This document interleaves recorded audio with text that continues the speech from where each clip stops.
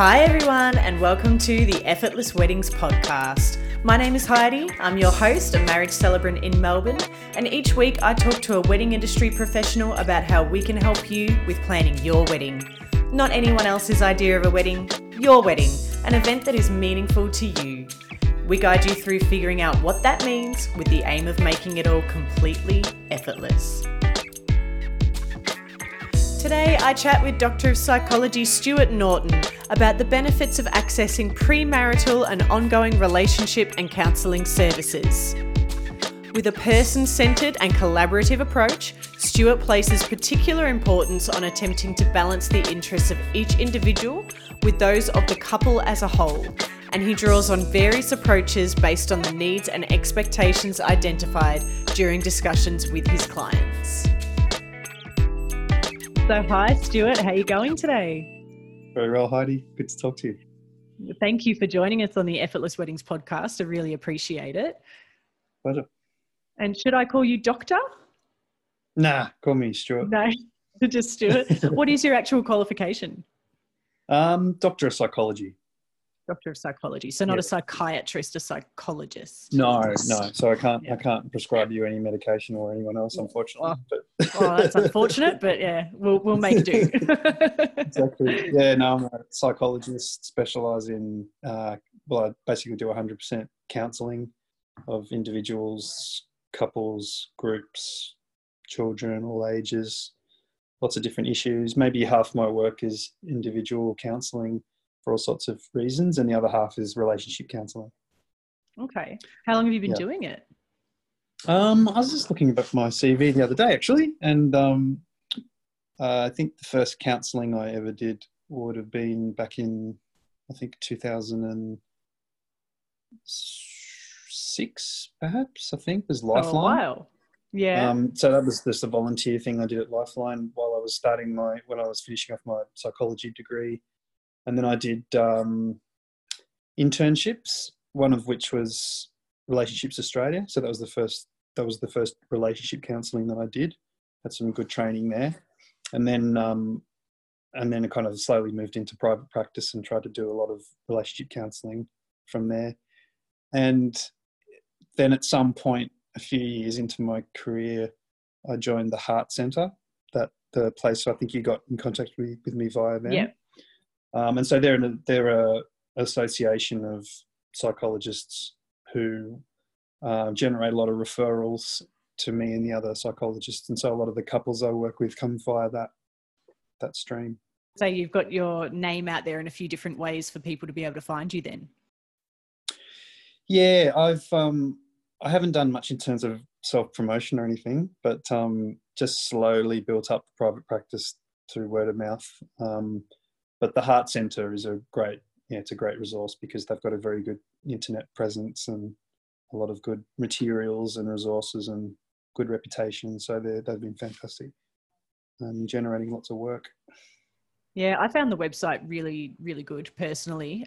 Being able to look up the sort of bio on each person that they had listed and figure out where you were located, and even I think your availability and stuff was all sort of listed as well, so it was really very clear and easy to navigate. So yeah, it was a really good website. I liked it. Yeah, and the staff are really good too. The phone staff are great. That's good. And would you mind telling me what led you to specialise in those areas? I think on some level, I think the first time I heard of the concept of marriage counselling, I was pretty blown away by the concept. And I remember thinking, so this is before I even did psychology, back in my 20s, I remember thinking, wow, that would be extremely interesting and difficult and challenging, and kind of respected anyone who would do that job. I just thought, gee, that'd be complex and amazing. So I had sort of reverence for the idea of it, and then so that led me to try to get that internship at Relationships Australia. Just my enthusiasm, I suppose, for the idea of it. And I find that so much of the time in counselling, people are talking about relationships. I would say 99 out of 100 people, no matter what the presenting issue, whether it's stress or anxiety or depression or whatever the presenting issue, people generally tend to talk about their relationships anyway. Not necessarily a romantic relationship, but like a friend or a family member or a colleague. So much of the work, I think, is about that. So I decided to try and just do a lot of relationship counselling. So I try to do it about 50% relationship counselling, mostly couples work, and then 50% and deliberately try and do about 50% individual work.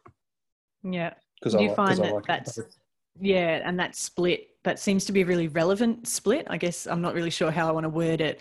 But as you say, we seem to be kind of a pack animal, or we're very social beings. So that's probably why so much of what we talk about is our relationships, but then a lot of what we might need to work on is individual based as well. So that 50-50 split, It kind of makes sense to me the way you're saying it. Yeah.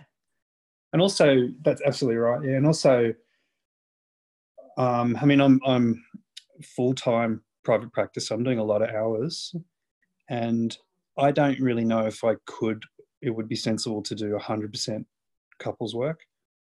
Maybe some people do, but I don't know many people who do 100% relation, because it's really intense. It's sort of, the time goes really quickly with two people, three people talking, but it's quite intense, and I think it's quite tiring and draining in a way. Yeah. So I don't know that I would want to do 100% couples work. Yeah, that makes sense. Too intense. Yeah. And I imagine that with that 50% working with individuals as well, part of that might be conversations you don't want to have with your partner, spouse, significant other, things that you would prefer to talk about one-on-one. Totally. Absolutely. Yeah. There's value in that, I think. Yeah, I agree. Yeah. Yeah. Yeah. Well, I guess just for our listening couples who may not be aware, I just wanted to explain a little bit about why I've asked you in particular to feature on an episode of the podcast. Coming from the perspective of a celebrant, one of the things that is legally required of us is that we provide information on relationship services to every single couple that wants to get married. Part of that is we believe it's based around the government's attempt at stemming the divorce rate, and the belief that relationships and marriage and families are the cornerstone to our society, a functioning, healthy society. The idea is reducing that stigma about accessing services and making sure that people are aware that those services are there for them pre-marriage, during marriage, and even in the event of a breakdown of marriage. One of the other things that we do is during the ceremony, we have to make a legal statement, and part of that statement is to remind the couple of the solemn and binding nature of the relationship into which they're about to enter. So I really just wanted to really break all of that apart and delve into it for our couples, and because marriage isn't a light thing, don't get me wrong, they're the most joyous events and I absolutely love being a part of them, but marriage for 20, 30, 40, 50 years, it's not a light thing to enter into, and relationships do take work. So I thought it was really important that we covered some of that stuff, and I thought who better to talk to than a qualified psychologist. Sure. Yeah, it's a good topic. Yeah. I guess initially I thought we would talk about what do you think are some of the most common reasons that people may access pre-marriage services? Pre-marriage services. I think it's a particular personality type. I've found that firstly, they're in the minority. So the minority of couples I see will come for kind of like premarital purposes. In other words, most of the time people will come to relationship counselling like during a crisis or just after a crisis. So they've already been together for a while, and something will happen and it'll bring them there, and they'll try and manage that crisis and then move on. So firstly, not many couples will come just for the purposes of preventive strategies. So I think what I've noticed is the ones who do tend to be a certain type of personality, quite diligent and conscientious types, with a good kind of like a wise, sensible attitude of, you know, look, it makes sense logically to do preventive strategies. We do this with other aspects of our well-being and mental health and so on. So it kind of makes sense, given it, as you said, given it such a you know, powerful commitment, particularly if the expectation is that, yeah, we're going to be together forever. It's like we might as well do it sensibly. So mostly it's a particular personality type. It might be driven by one of the partners too. So, you know, two people, one of them is usually the one who's kind of driving it, and they're the one we jokingly call it in the profession, the dragger and the draggee. So you have the so yeah, mostly it's one person encouraging it and leading it and initiating it. But it's very interesting. There's definitely a really noticeable difference in terms of the atmosphere with premarital counselling compared with post-crisis counselling, which has been, yeah, it's always interesting. You can always tell very quickly when people are coming for premarital counselling. Yeah, yeah. I can imagine. Yeah. We're aware that there are a lot of religious and cultural temples, churches that require pre-marriage courses to be undertaken before you're allowed to be married within that church or denomination. I know some people personally who were a part of that situation. They were required to do it in order to be married at that church by that priest, for example. Yeah. And they said they got heaps out of it and thought it was really, really valuable and that more people should do it. Do you believe that there are reasons that we could encourage more and more couples to consider premarital services? Yeah, I mean, I think it should be normalised for sure. A lot of people will come to counselling and they'll maybe be a little bit embarrassed about it. So, for example, a couple might come, they've only been together for 3 or 4 months or 6 months, and they're a little bit embarrassed because they think, oh, you know, we must be something wrong with us if we have to have counselling so early. Or, you know, maybe if we need help, professional help at this point, then maybe that indicates that there's something not quite right about us or us as a couple. And so, yeah, there's definitely a stigma attached to it. It implies that there's something wrong if you're going to go and get help. So I think it'd be great if it were more normalised, and people were more aware of what it could entail. And also, as the client or as the couple, you have choices. You can use the time the way you want to use it. You don't have to. You can go heavy. You can go light.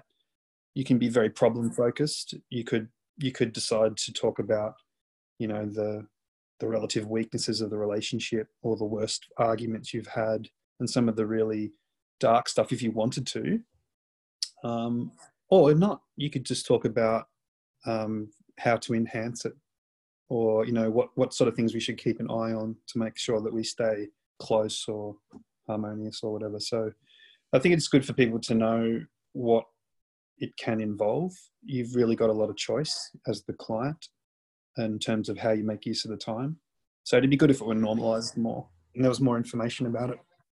Yeah, definitely. I mean, I guess it only makes sense, doesn't it? When you're talking about two people living together and creating a life together, you've got two different personalities, two sets of values, two different emotional capacities in all different areas. It only makes sense that there's going to be conflict at some stage, and you might want to come to a service where you can learn the skills to manage those conflicts, prevent those conflicts, or whatever it might be.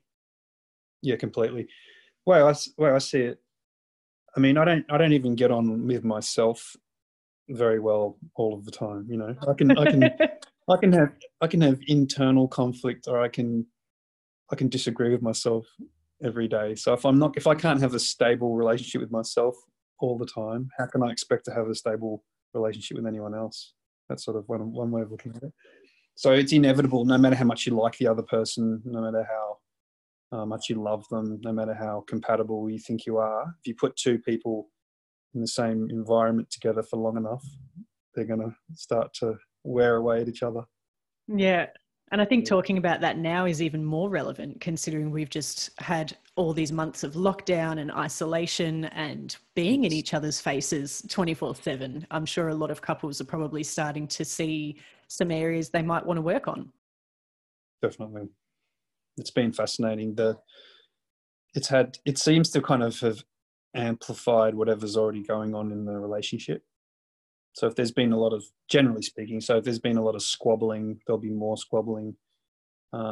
If there's been too much distance in the relationship or detachment, that becomes more evident. Or if there's a personality clash, it becomes more obvious. But I wouldn't make too many I wouldn't make too many generalizations, because I've been surprised myself. I've been surprised at how well some couples have gone. And I've also been surprised how badly it's gone for other couples. So yeah, you can't always tell, can you? No. Yeah, Lots of moving parts. that's right. And I imagine that going through life with somebody, there's going to be many things that are going to put you in these situations. So whether it be coronavirus, which came out of nowhere, none of us could see coming, lockdown and isolation. But then there's also things like having children completely changes the dynamic of a relationship and a household. And getting a new job or a promotion or moving house or something like that. Like, lots of things can happen in your lives together that can completely change things. So relationship services could be relevant throughout the lifespan of your relationship. Would that be fair to say? Absolutely, yeah. And it's just good if people aren't thinking about all those challenges that you just mentioned, to have them just put in front of them, just as a list, like with the premarital materials that I showed you. So they've got these big categories. These are typical challenges that you'll face in a long-term relationship, whether it's individual stresses or relationship stresses or external stresses from the environment. It could be financial, work-related, health-related, having children. So just to go through those systematically, and consider, well, look, if we hit the rough in one of those areas, what would we do? How do we think we would handle it? What if one of us got sick? What if one of us lost our job? How do we think we would manage it if something like that were to come along?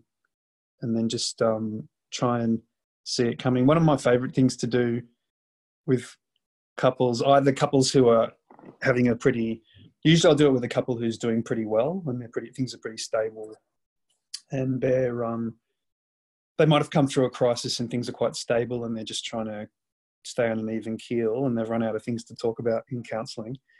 One of the things I like to do is predict the next plausible crisis. So, like, knowing what our lives look like, knowing what I'm like, knowing what you're like, knowing what's coming up for us, given everything we know, what is a really predictable, plausible kind of rupture or crisis that we might go through? We let's just sort of you put your heads together and try and imagine it. It might be something like, oh, well, we've got the in-laws coming to visit for Christmas. That always stresses us out, something like that. Yeah. So you kind of visualize it and you kind of envision it with a view to preempting it and counteracting it. What would we do if that were to happen? It's pretty likely. How did it affect us? And what would we do to get through it? That's a really great thing to do. And that's a good thing to do in premarital counselling. It's a great use of the time. Yeah. That's a really good idea. I really like the sound of that one. Yeah, the preempting. And that could be different for every couple. So I understand why it would be something that as a couple you'd need to discuss. What could some of our stresses or crises be? Do you feel that you may get some value out of any type of relationship service or counselling in terms of identifying each other's triggers, and on the flip side of that coin, identifying each other's love languages and things like that as well? Do you think they're really valuable discussions? Yeah, I think the love languages concept is excellent. It's a great concept. I don't know if it's pretty well known, but I don't know if everyone would be familiar with the concept, but basically it's about taking into consideration individual differences, which is great. People have different ways of expressing love, and people value love in different ways. Not one size fits all. So the idea of trying to understand your style and preferences in the other person's, and then trying to make it flow, basically. That's a great concept. What was the one you mentioned before that? The triggers. Yeah. Yeah. Or stresses, I suppose. Yeah. Yeah. I mean, that's one of the most powerful, deepest ways you can work in counselling, I think, is, provided there's enough trust in the room, and provided there's enough kind of comfort and safety, is that you explore your own and the other person's triggers or buttons or insecurities or sensitivities, or your baggage or some term like that. So trying to identify what your vulnerabilities are or your sensitivities are, and how they might come to play in the relationship, how they might show up. That's a really deep way of working, and kind of very personal.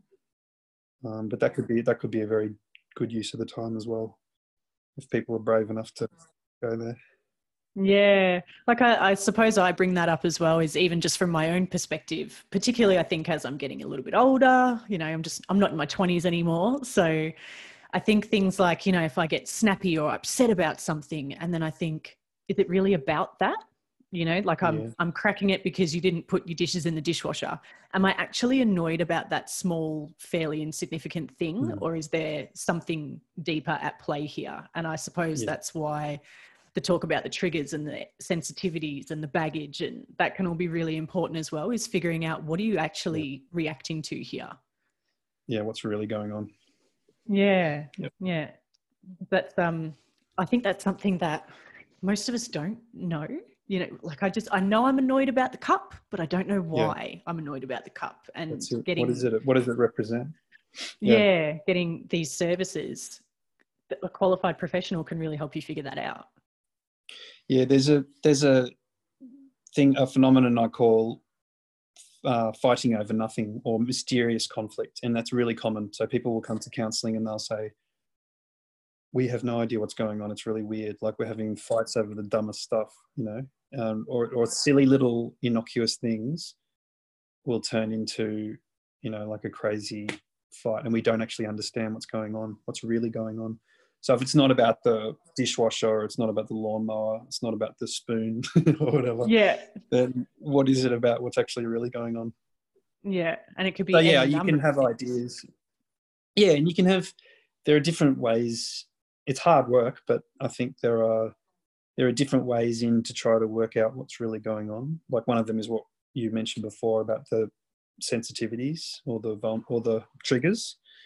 That's one way to work out what's really going on. Another way is to bring up some of the big dynamics, like power dynamics.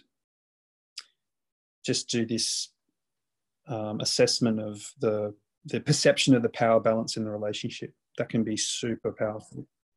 And you can do that in different ways, but one way is to just say, look, what's your sense of what the power balance is like here in the relationship? Do you feel that you have power or status, or do you feel like your partner has more? And just play around with those perceptions and just get them out in the open. And if there are significant imbalances, like if one person thinks they're disempowered or that it's unfair in some particular way, then we can set about working out, okay, well, what adjustments could you guys make that might make it feel more fair or more reasonable or whatever. Great thing to do. It's a great thing to talk about. I think the really key word that you said there as well is perception. You may not realize on the one hand that you're making that person feel that way, or that you don't realize that they feel that you're taking their power or that you're being too powerful in the relationship, and they haven't found a way to express that to you. Yeah, like perception is so important. It's, well, I didn't mean to do that, can be a really common thing. Yeah. Yeah. And there's sort of like a rule in, I don't know if it's a rule, but if something I've noticed anyway is if it is very much about perception. So if one person is bothered by something, it matters. It matters. It's a relationship problem. So if one person thinks we're having too much conflict and the other one thinks we're not, or one person thinks that they're not close enough or the communication isn't quite right, then there's a problem. So you can't, until both people feel that aspect of the relationship is improved or smoothed out, it's an issue. Yeah. Yeah. So you can't say that's your problem, not mine, because I don't feel the same. Yeah. That's it. That's why it's one of the challenges. I think as humans, we're just prone to do that. We're prone to go, but I don't think or feel that, so I don't really know why I need to be part of this conversation. I think we're all guilty of doing that sometimes. Definitely. Yeah. Yeah. Yeah. And going back to love languages, I just wanted to touch on that one just a little bit more for those who may not have heard the concept or may not be aware of it. We don't have to go through them all individually, but, you know, as an example, my husband perceives love as hanging out the laundry. I just see that as something that needs doing around the house. I don't see how that's an act of love. So where he thinks he's expressing love to me, but I'm not accepting that as an expression of love, that can even cause a minor conflict, just as an example. Yeah. Yeah. It's a good example. That's good. It's very interesting because there might be a whole bunch of things that make you feel loved, but you don't actually do those things yourself. Yeah. So you might find receiving a gift, a thoughtful present, just makes you feel loved, makes you feel wonderful, makes you feel like $1 million, and it's just deeply pleasing. But you never think to buy anyone else a present. Yeah. So it doesn't necessarily matter as long as there's a reasonable match. So I guess the core of the concept is you've got your style and your preferences and they've got theirs, and they're not going to be perfectly matched. And that's okay as long as people make adjustments. So if scratching your partner's back, really, they love that and it really works for them and you're quite happy to do it, just do it. Yeah. It's an easy thing really, isn't it? Yeah. But it's hard when there's a big clash. So there might be something that your partner absolutely loves and, there's nothing quite like it, and it's something you do not like doing, or you have an aversion to doing it. That's when it gets tricky. And there's a powerful... Yeah, because I don't want people to think what I'm saying is you have to change your love languages. I just think it's important to understand them. Once I realised, my husband thinks that he's showing me love when he hangs out the washing, now I can appreciate the gesture. Whereas before, knowing that that's what he was doing, I didn't appreciate the gesture, if that makes sense. Yeah. So I'm not asking him to change how he expresses love, and I'm not necessarily going to change how I express love, but understanding what he's doing when he does it helps with our relationship. Yeah, definitely. Yeah. And also there might be you're right. So a lot of it's just about making attitudinal adjustments, but also there are little modifications that each person can do as well. Just even like subtle things. So there might be something that's a little bit outside your comfort zone, something that you wouldn't naturally do, but you learn that it works basically. So there are often little adjustments people can make that make it run a bit more smoothly. It's a really good concept. Yeah, I'm a fan. Once I heard about love languages, I was wanting to learn more, and I found it really beneficial in my own relationship. So I think that's a good one. And on the flip side of that coin as well. Understanding sensitivities and triggers and baggage and all of that is really handy as well. Yeah. What would you say are some of the main reasons why you would like to encourage couples to do more in terms of relationship counselling, whether it be pre-marriage or during marriage? What do you think are some of the key things that people get out of it that they might not realise? Good question. That they might not realise.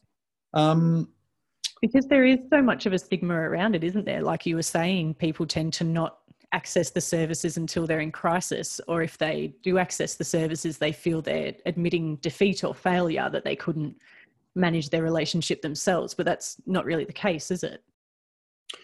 Well, I'm probably, relationship counsellors probably get something of a biased sample, because if people actually do end up coming to counselling, they probably have a certain degree of open-mindedness and the right attitude anyway, even if they were kind of like dragged there by their partner. So we probably get a little bit of a biased sample, but I certainly, commonly work with people who are very openly admitting that they don't want to be there. So that's very common. So in the beginning of the session, I'll always ask each individual, look, why are you here personally? Why are you here as an individual, and what are you hoping to get from the time? And sometimes people will say, look, to be honest, I don't really want to be here, or I don't think we need it, or I haven't had good experiences of counselling in the past, or something like that. So in those cases, when someone's clearly uncomfortable or they don't have much confidence, if it goes well, what they will realise is that they can use the time that the way they want to use it. So one of the hidden benefits is that people who are really daunted by counselling can, if they have a positive experience, particularly in that first session, can have a really powerful effect. They could end up being a lot more talkative than they thought they would be. They could be a lot more, particularly males. To be honest, it's a fair generalisation to say that men are usually more daunted by the process, and they are probably less verbally confident. That's a generalisation. I think it's a fair generalisation. And so if you can make the less confident partner comfortable quickly, so it's often the male partner, if you can make him realise that you're on his side, this is his time as well, he can use the time the way you want to use it. So whether it's a male or a female, if you can make them feel comfortable and make them realise that you're there for them and they're your client as well, then it can be really, really powerful. So the first impression is really important, the first session.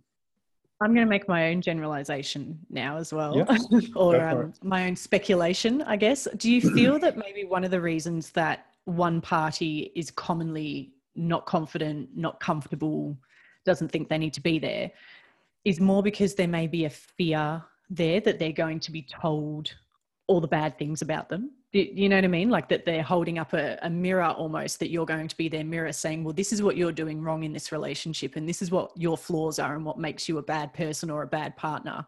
Do you think there's some fear there that that's what's going to happen? 100%. Yeah. People will say, people will often say that they're afraid of getting ganged up on, or they have felt ganged up on in previous counselling. That's one of the negative things that you can hear about people's experience in counselling. And then that's obviously, if that happens, it's completely counterproductive. That's the last thing you want to happen. Yeah. So, and it's a shame that they felt that way, really. Yeah. Yeah. I mean, people, it's not necessarily the fault of the counsellor, because some people are very, very sensitive and they're very defensive, or they're not there to get feedback on the self. Some people are not there. They don't go in there with the intention of self-knowledge. That's not why they're there. They're there to try to persuade their partner of something. So with some people, if you put any pressure on them at all, or if you imply that they have some role in the conflict, or they are partly responsible, they're really shocked by that, and that's not why they came.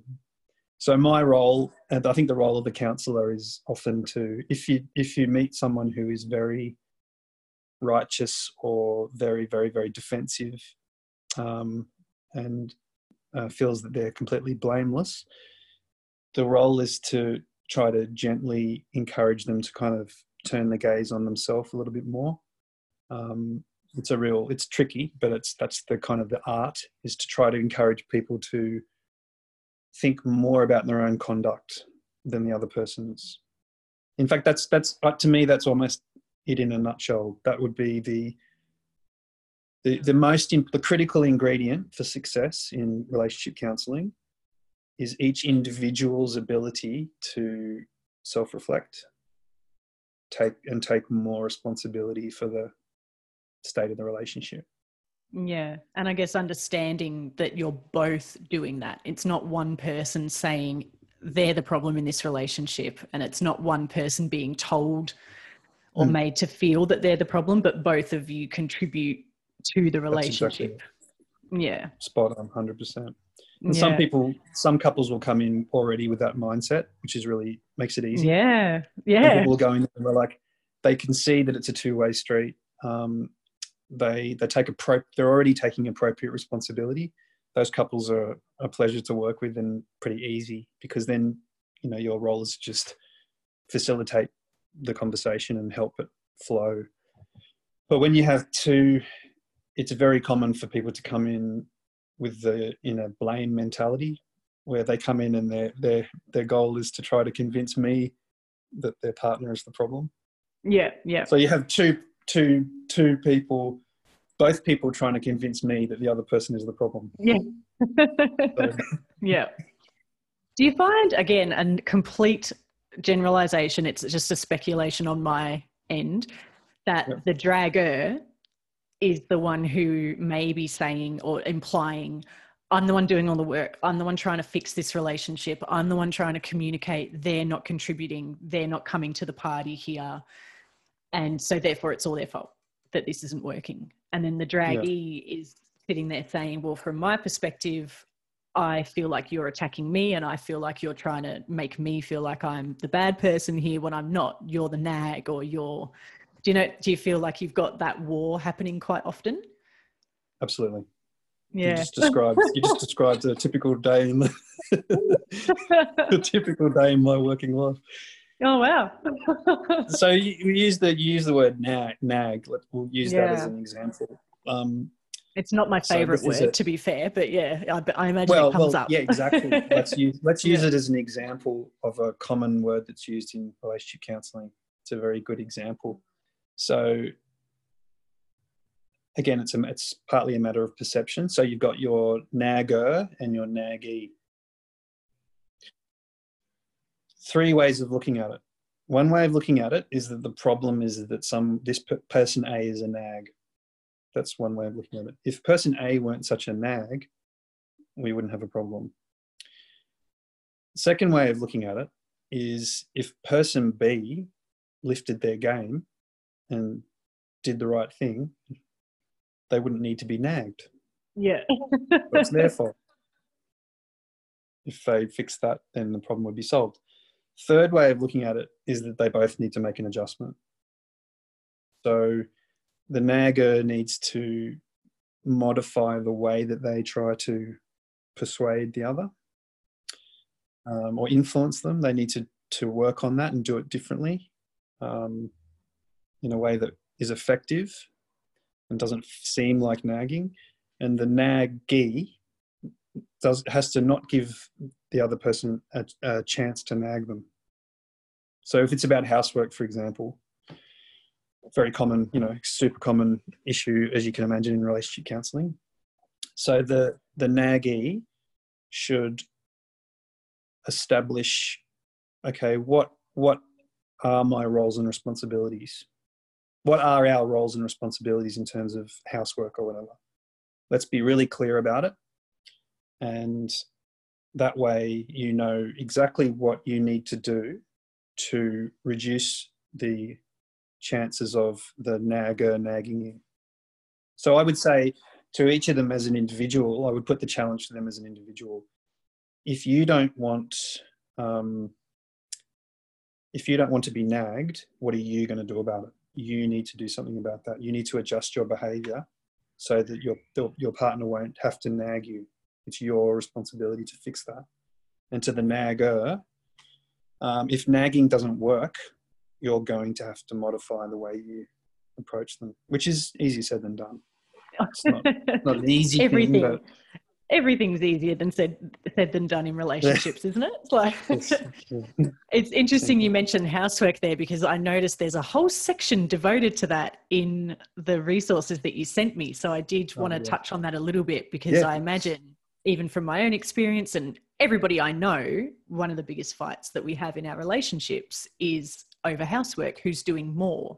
Who does it more often? Who notices it needs doing, as opposed to doesn't even see that it's there, or whatever the actual issue might be. It seems to be a huge conflict in all relationships. Would that be fair to say?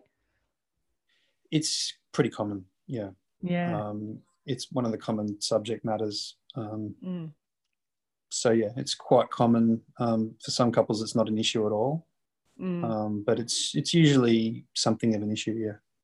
Yeah. I mean, you've got a whole section devoted to it, so it must be something that you feel is worth discussing in every relationship. Do you have it like a main, just one little nugget of advice for our listening couples on how they can improve the situation with their housework arguments? Definitely.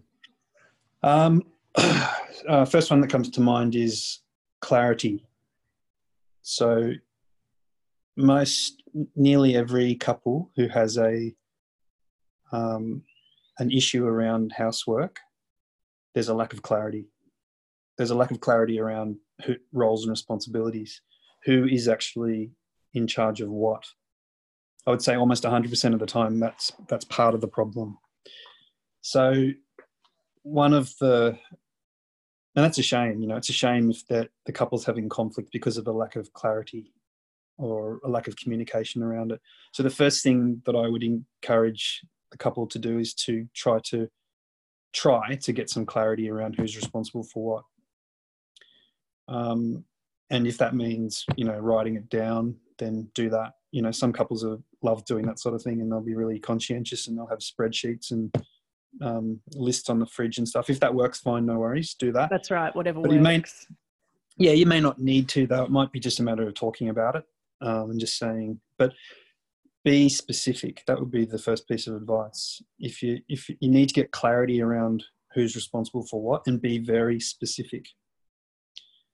So what I would say to let's say one partner is being accused of being slack and not doing enough. I would say to that partner,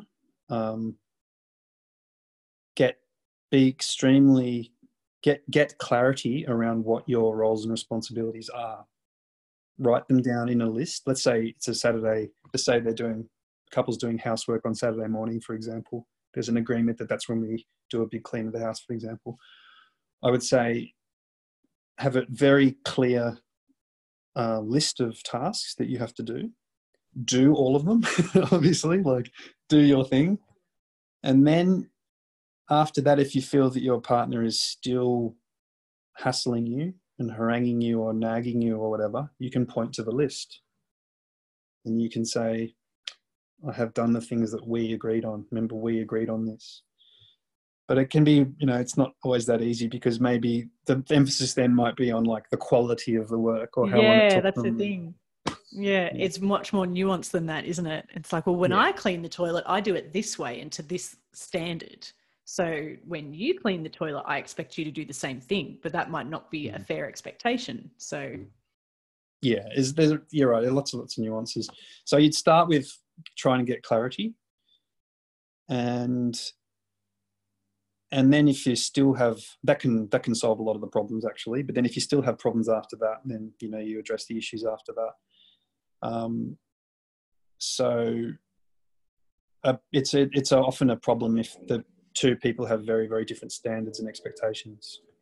Yeah, it's a funny thing, isn't it? I'm sitting here thinking to myself, I'm spending this time with this great psychologist where I can talk about all these really interesting things for listening couples and on how to sustain their relationship in a healthy way over the long term. But we're talking about housework, and it seems a little bit silly in a way, but in the reality of it, it is one of the biggest things that we all deal with in our relationships, isn't it? So yeah, the content seems silly, doesn't it? The content seems trivial and can be almost embarrassing. You know, I can't believe we're talking about something so mundane. But as you know, it's loaded with meaning and it's very emotional. It's about respect. It's about dignity. It's about perception of power. It's about care and support.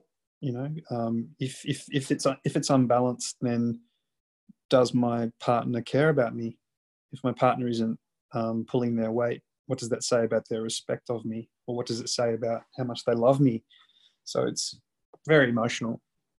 Yeah. Potentially. No, I'm so glad you said all of that, because ultimately that's why we're fighting about it. You know, it seems like a silly thing to fight about it, but we're all fighting about it for good reason. And it is something that a simple thing like a list and just having those discussions around it can really, really help with how you feel on that deeper emotional level about it. Yeah, you hit the nail on the head there by saying in the discussions around it. So it's not like you can't just set the task list and lock it in forever. It's got to be fluid. It might be a case of, you know, we talk about it once a fortnight or once a month, we revisit it. Or it might be there's an agreement that if at any stage one of us feels that it's unfair, we talk about it. So if I feel that I've got you know, I have too many tasks on the Saturday or whatever, or throughout the week, and it's unfair, it's my responsibility to bring that up with you in the best possible way.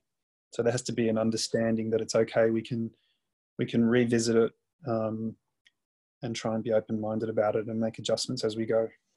Yeah, it's getting my mind sort of thinking on to like the next level too. Is I feel like we're now starting to head into the territory of sacrifice and compromise. You know, something's come up, I can't perform all of the tasks on my list this week, or I can't do what we've agreed I would do for whatever reason, and having those discussions around what are you willing to sacrifice for each other, what are you willing to compromise on, where are you not willing to compromise. And that is a very big sort of umbrella, I guess, of an issue or a conversation in a relationship. Would you agree? Yeah, that's very... I'm like, am I going the right way with this, you know? Yeah, I think, I don't know, when you said that, it made me think about the broad topic of expectations of the relationship, expectations of a relationship. Why are we together? Why? What is the purpose of becoming a couple? Is it to... If it's all about compromise and sacrifices, then that sounds like it's something that would diminish you. Most people would like to think that they're together to enhance, you know, I'm in a relationship because it will enhance me or it will enhance my life. To me, it's all of the above. It will, a long-term relationship hopefully will enhance you and make you, in fact, that's a definition of a healthy relationship, maybe one that makes you sort of thrive as an individual, or it makes you, you know, it enhances who you are, this healthy relationship that you're in. But in order to make the relationship work, you have to make sacrifices. You have to make certain compromises, certain adjustments. Within your boundaries, I suppose, though. Yeah. Yeah. And it becomes difficult at times to work out where the edges of that are. So to what extent should I compromise my individual freedom for the good of the relationship? Yeah, and that can only become more prominent when you bring children into the fold, I think. You know, I could be very much generalizing again, but I personally feel that when you bring children into a relationship, there is an even bigger feeling now around what you're willing to sacrifice and compromise for the children, for the good of the entire household. And that changes over the years. It's never the same thing. It's absolutely. like you said, fluid. Like everything about our relationships and our families is fluid. Yeah, that's a perfect example of it's like a paradox. We choose to have a child to enhance our relationship or our lives or our family, and by doing that, we are forced to make compromises and sacrifices and give up a lot of our personal freedom. So we choose to have children to enhance our lives. In doing so, we restrict our lives.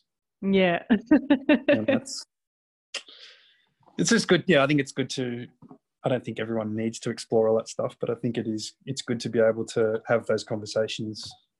Yeah. I feel like we're coming back to the same sort of themes as well, though, is that the healthy side of things being that you enhance and thrive and enrich each other's lives, and the coming up with ways, skills, strategies to address a conflict as it arises. God, I can't spit my words out today, Stuart.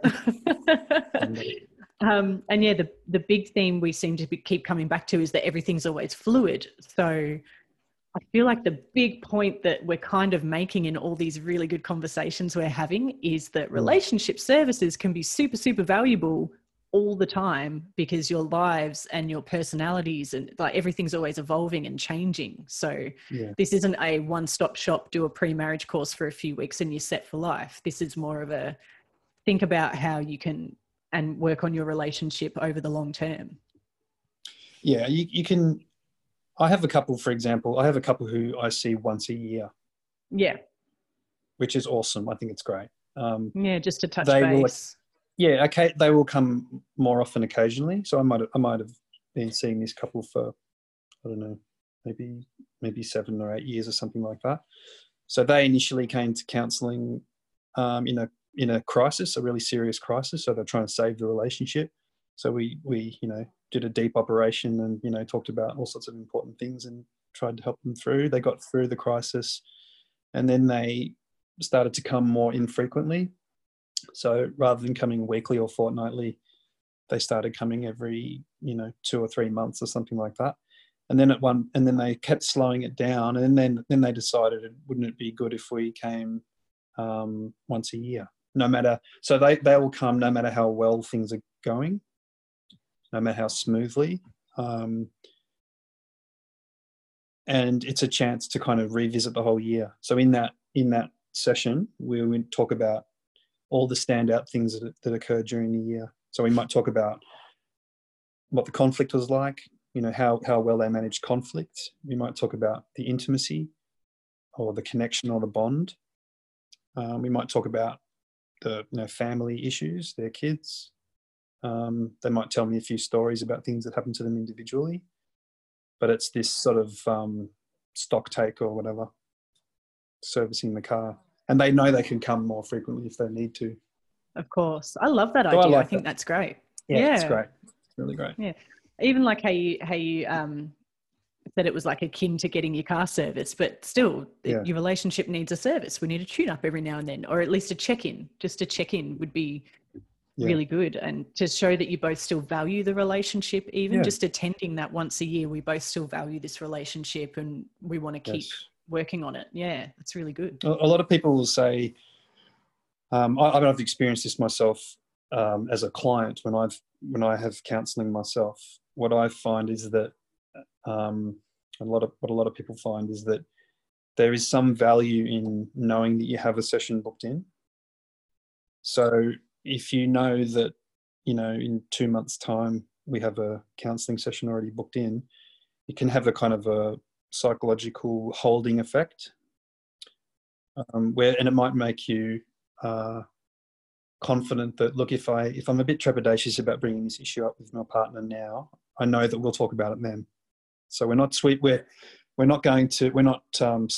it, or we're temporarily suppressing it until that counselling session, and in that we'll go deep and we'll go hard. And in the meantime, we can just got to get on with the day-to-day Yeah, aspect rather of the than being relationship. conflict day to day. Yeah. Or worried that will we ever talk about this issue? Because if you know that you have an appointment booked in, it can have it can sort of boost confidence. Yeah. Yeah, I really do. I love that idea. I might have to bring that one up with my husband myself. I love that idea. I think it's great. I think that's a beautiful place to sort of finish as well, unless you have any closing ideas or general advice you might like to say to some of our listening couples thinking about getting married. I think, what do I want to say? I want a couple of things. Firstly, if you do decide to get relationship counselling, just remember that it's your time and you can decide what you talk about in the session. So you might use that time to try to do a really thorough analysis of the relationship. You might use the materials and questionnaires, and you might want to do a really thorough kind of overview. Or you could completely throw that out and you could just talk about one thing that really concerns you or bothers you. It doesn't have to be problem focused as well. You could talk about the nitty gritty and all the problems as you see it. But another way of using the time would be to just talk about how can we make it awesome? How can we make our relationship fantastic? Or how can we enhance the good qualities of our relationship? So just that's one idea. You can use the time the way you want to use it. And a good counsellor will go with the flow. And they will let you use the time the way you want to use it. Yeah. Yeah. It's the way to get the most value out of it, isn't it? There's no point in pointing them in a direction they're not keen to go in. Yeah, it won't work. Yeah. Yeah. I guess from my point of view as well, where I'm my brain's sort of starting to head, particularly after this conversation today, is I really just want to reduce the stigma personally. I really just want to put it out there that it doesn't mean that you couldn't fix your relationship or that you need help or that you failed. And it doesn't mean that anyone's going to sit there pointing the finger, placing blame on one person, and you don't have to be scared of that self-reflection. There's so much value to it, there's so much value to sitting there and figuring out, that's why that happens. That's actually something concrete I can do about it. Yes. Definitely. As an example, I think we all talk about, we need a date night. We need to reconnect. Yeah. But once you get on the date night, do you talk about things of value, or are you just so stoked to be out together that you don't actually get any value out of it? Do you know what I mean? Like, I feel like from a counsellor can really help you with those more concrete tools and strategies. Yeah, that's a great idea. So let's use that as an example. Let's say you could say there are two different types of quality time. One version of quality time could be we have a counselling session, and it's quality because we're going deep and we're doing this operation on the relationship. Another version of quality time might be we just go and watch a movie together, or just go and have a laugh and keep it light. Spend some time. Yeah. So if you're doing both, you can kind of be covering both bases. Yeah. Yeah. Both are important. Yeah. Yeah. Well, there you go. I think that's our sign off, guys. It's important. Your relationship is important. Services to help you enhance your relationship is important. Yeah. Oh, well, thank you so much, Stuart, for taking the time to chat with me today. I really do appreciate it. I had a great time. I thought we covered some really good stuff. Went very quickly. Yeah, I was just looking at the time and I was like, whoa, an hour? Okay, I think I've taken up enough of Stuart's Sunday. That was really good talking to you.